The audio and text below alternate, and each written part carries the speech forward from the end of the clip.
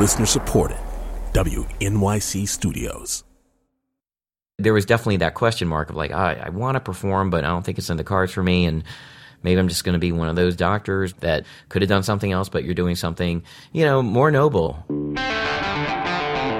This is Death, Sex, and Money. I wish I knew how to quit you. The show from WNYC about the things we think about a lot. I don't want to die a virgin. And need to talk about more. Come on, let's go spend some money. I'm Anna Sale.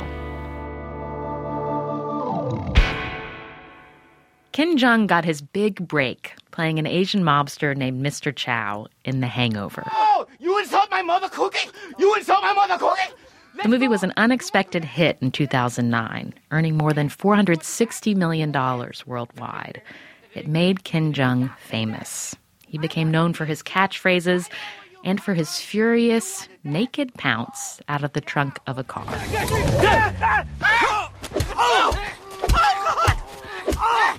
Audiences were laughing at Mr. Chow, but his anger came from a very real place.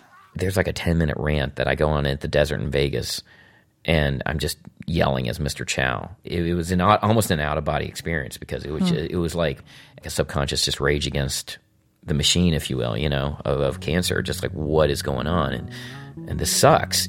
While he was filming this role that would launch his career, Ken's wife Tran was being treated for stage 3 breast cancer.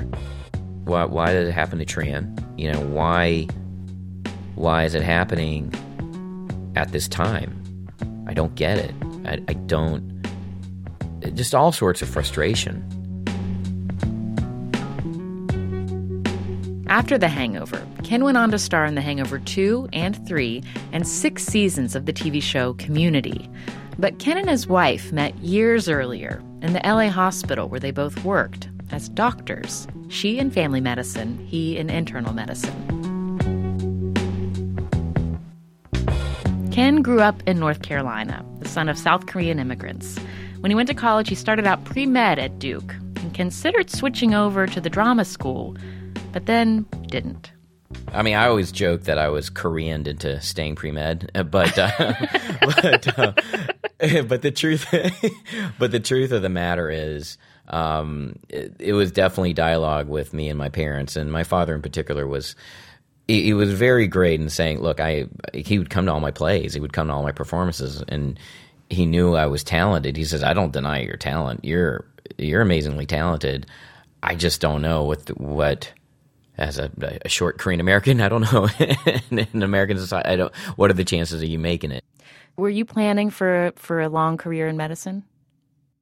Yeah, I was. I mean, I felt like this is where I was headed. I mean, I started doing stand-up comedy during medical school just as a hobby, like once every 3 months at a bar, like where there was open mic nights, and it was kind of actually it got me through med school in many ways. Looking back, a couple of times I remember doing it before like a midterm, just before like an exam. It would kind of like just relieve my stress a little bit. Huh. So in many ways, it was like a stress reliever. And then residency is just, that's just working constantly and not sleeping. And from what I understand, you would still do improv at midnight on Saturday nights while you were a resident? Yeah.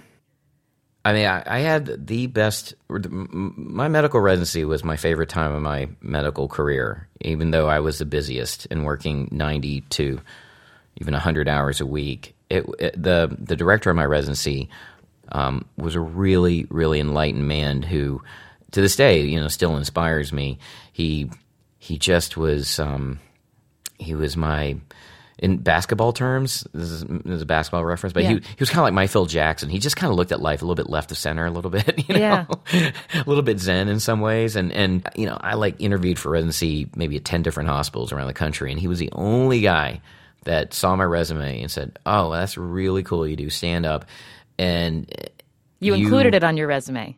Yeah, I included my resume, and I also wanted to see how they responded. Some of them say, "Oh, that's cute," or some of them are like, "Well, whatever." But he was the first person to really embrace that, and the only person out of every place I interviewed. And he said something I'll never forget. It was like 20 years ago. He told me this. I know people will tell you you can be a better doctor because of your comedy background. I'll also make the observation that you can actually be a better comedian because of your medical background. How? I think just handling the stress of it all. Like having the endurance to be on call for like, I don't know, like 24, 36 hours. Yeah, I mean, when I'm working on Community on a 17-hour day, it's a lot like being on call. So it's, having that. But really, there is something to be said about having a stamina when you're doing very long film shoots, on anything. I've always operated under the kind of the philosophy of, well, if I can handle med school and residency, I can handle this. I think it helps on maybe on a more of a psychological end, I suppose, I was thinking about that because whether you're on stage doing stand-up or on screen, your confidence as a performer is so clear. You're huge. Like you just fill up the space.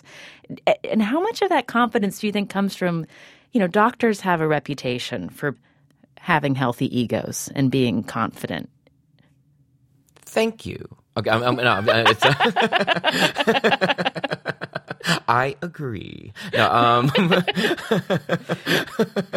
not a question, but a very accurate praise and observation. No, I think, there is something to be said about kind of going through school and college and med school and surviving it and having that as a badge of honor, and also as a physician or being on call, there is a kind of that intensity and that strength and that intensity that I think that comes out, I think it's more of a visceral attitude that I've taken from my life. Yeah, I think you're right. I think there is a sense of that go for it attitude. Absolutely.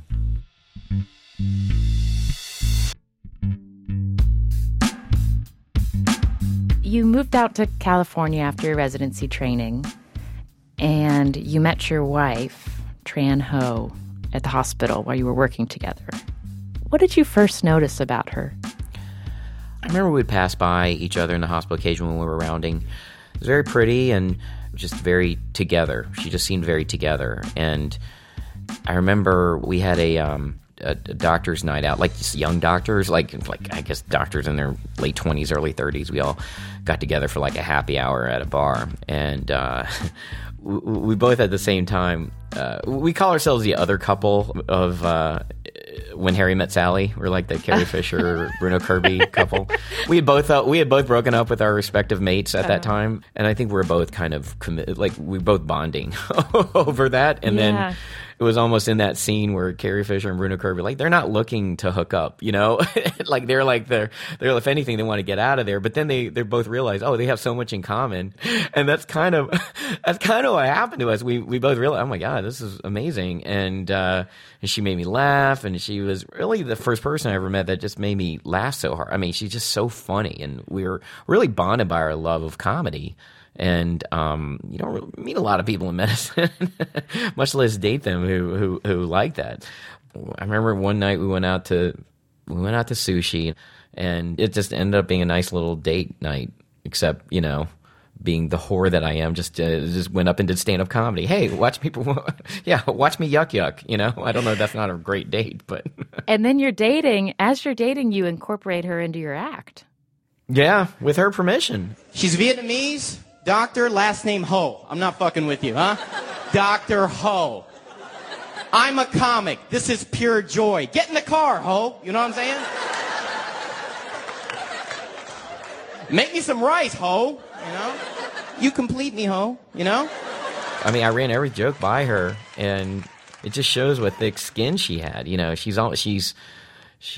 like a comedian's dream for a wife or a girlfriend because she's just so secure in herself. Her last name's Ho, and I'm doing like the worst, hackiest Ho jokes, And even when we got married, she was like, I knew I married an actor, a comedic actor at heart, not a doctor. And the whole while, like the pipe dream was to be an actor, not even to do stand up. I mean, I missed acting. I missed performing on that level. But if it never happened, that was fine. Like during lunch breaks, I would go on tape for Will and Grace, Yeah. or something like that. While you're working as a physician. Yeah, it was just like, it was almost like buying a lotto ticket, and that's really what it was. And I didn't mind it. I never booked anything, by the way. I never got any parts, and I didn't care because I would brag to my friends, hey, guess who did a free read for 2.5 Men, yo? So it was still like, it was really, yeah, totally. Wow, he's so badass. He can do it all. I mean, he takes care of the sick, and he knows some of the production assistants on 2.5 Men.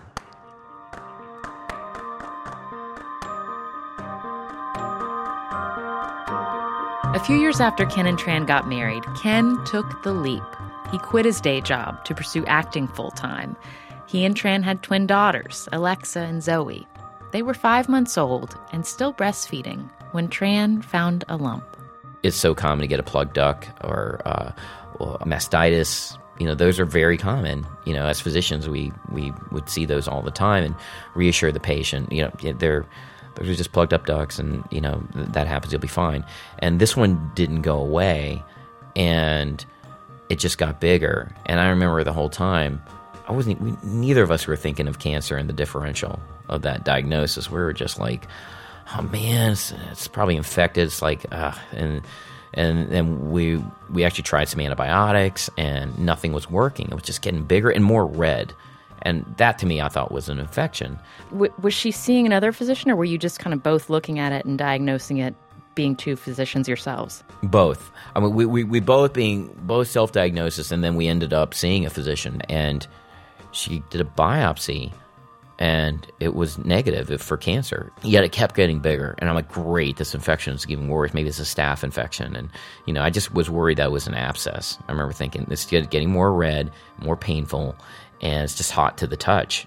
And we went back to the surgeon, and she did basically an excisional biopsy of the whole mass, and she said, well, it didn't look like an infection. And then literally a couple days later, it came back as like stage 3 triple negative breast cancer, which is one of the top 3 most aggressive breast cancers there is. So it was the worst day of my life. It was just, how the F could this happen? Did you have the conversation, what if you die from this cancer? Within 24 hours of the diagnosis, she had told me that if, the fact that we have Alexa and Zoe and we have a beautiful family together, I regret nothing, no matter what happens. And, yeah. So, she was that strong, and stronger than I would have been in that situation. So, yeah. Which made me even more angry that why someone so strong and so well loved by all her friends and family and so respected, and why is this bad things happening to good people and like her? So I did everything in my power to actually think like a doctor and to think clinically. You kind of had to, just to survive.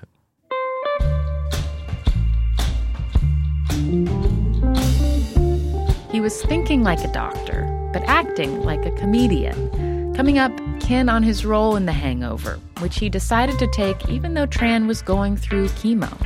It was actually Tran that was like, yeah, you got to do it because you're kind of burning out right now. We've been listening to the stories you're sending in about siblings, about how your relationships have changed and what you're learning from each other as you get older. I am the oldest of 6 children, 5 girls and 1 boy. My siblings and I are barely speaking. What changed this? In my opinion, it was marriages. We came out to each other in college. Now my brother is my best friend and stronger than me in so many ways. I have a twin sister who's a quadriplegic, and every time I reach sort of another milestone in my adult life, it feels like something that she can't ever get to. We're going to feature some of these sibling stories in an upcoming episode, but we want to hear from more of you. What defines your sibling relationship? What's changed between you and your siblings as you've aged? And for all you only children out there, we want to hear from you too. How do you feel not having siblings as an adult? Record a voice memo using your smartphone and email it to us at deathsexmoney@wnyc.org, or you can just write out your story. Either way, we want to hear from you. Again, the email's deathsexmoney@wnyc.org. On the next episode, Mark and Julia Lukács. They got married right out of college, and then 3 years into their marriage, Julia had a psychotic break. When it came to the medicine, I didn't feel connected to him because he hadn't experienced it. It's not to say that I didn't trust her, but I guess I kind of didn't trust her.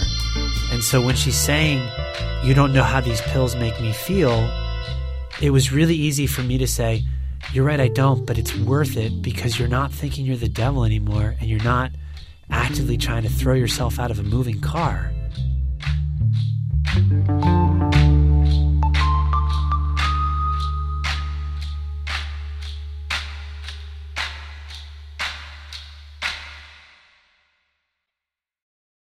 This is Death, Sex, and Money from WNYC. I'm Anna Sale. Kim Jeong won an MTV Movie Award for his role in The Hangover. The category, being MTV, was Best WTF Moment. And more importantly than this, I want to take the opportunity to thank my wife, Tran. She taught me that life is short, and then don't be afraid to take chances. And I just want to tell you that Tran is cancer-free for 2 years. I love you, and toodaloo, mother... There's a lot in there. Yeah. It was during that time that we were the MTV Movie Awards coincided with kind of our 2-year anniversary of being cancer-free. And she had responded to all the treatment, and statistically, there's only a 23% chance of that. And so literally like a 23% chance of being cured. And it just literally happened like, I think that weekend. And and then by that time The Hangover had been out in theaters and it had just changed my career, just changed my life, at that point professionally. Yeah, it was just a very, it was all happiness, it was all happy and privately even more happy because we knew we had miraculously survived. Did you have, when you read the script and thought about the role, did you have any hesitancy because of the way it was? It's pretty much it's an Asian caricature, the character, Mr. Chow. Yeah, it was definitely, if you looked at my past work, it wasn't like didn't have an accent and Knocked Up or role models or in a lot of stuff I did. And I was very careful to make it a meta joke, and you're making fun of the characters. I always envisioned Mr. Chow as a mirage. That, remember, it was a hangover, and it's the day after, they've been roofied, I guess. So, and it's like, everything's really foggy and gray. It could have been an MIT professor for all I knew, for all they care. But it just, it's just, there's the haze of, there's the hazy memories of three white dudes. It's like Mr. Chow. I thought these were very deliberately meta stereotypes and I was always careful, in anything I do, not just The Hangover, when you're doing a role with an accent, to kind of, you're making fun of that stereotype. And I did Vietnamese bits that, my character's not Vietnamese, but I did just to make Tran laugh. There's in the movie, I say, "Got chicken." In Vietnamese, that means chicken die. And I did that just to make, I was hoping that would make it in the movie, so when Tran saw it, it would be like, what the hell did that go? And then Gamong means thank you in Vietnamese. But the way I played it was, come on. It was almost like an accent, like, come on. Or there's a lot of Vietnamese in that movie that I deliberetely sprinkled in there. And, to make your wife laugh. Yeah, I literally was, because at that time I didn't know The Hangover would become The Hangover, and it's the most obscene love letter to a spouse one could ever have, I suppose.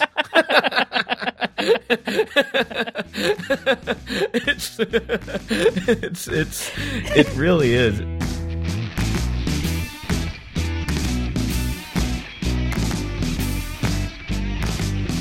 "7 years on, Does it feel like cancer is still a part of your marriage?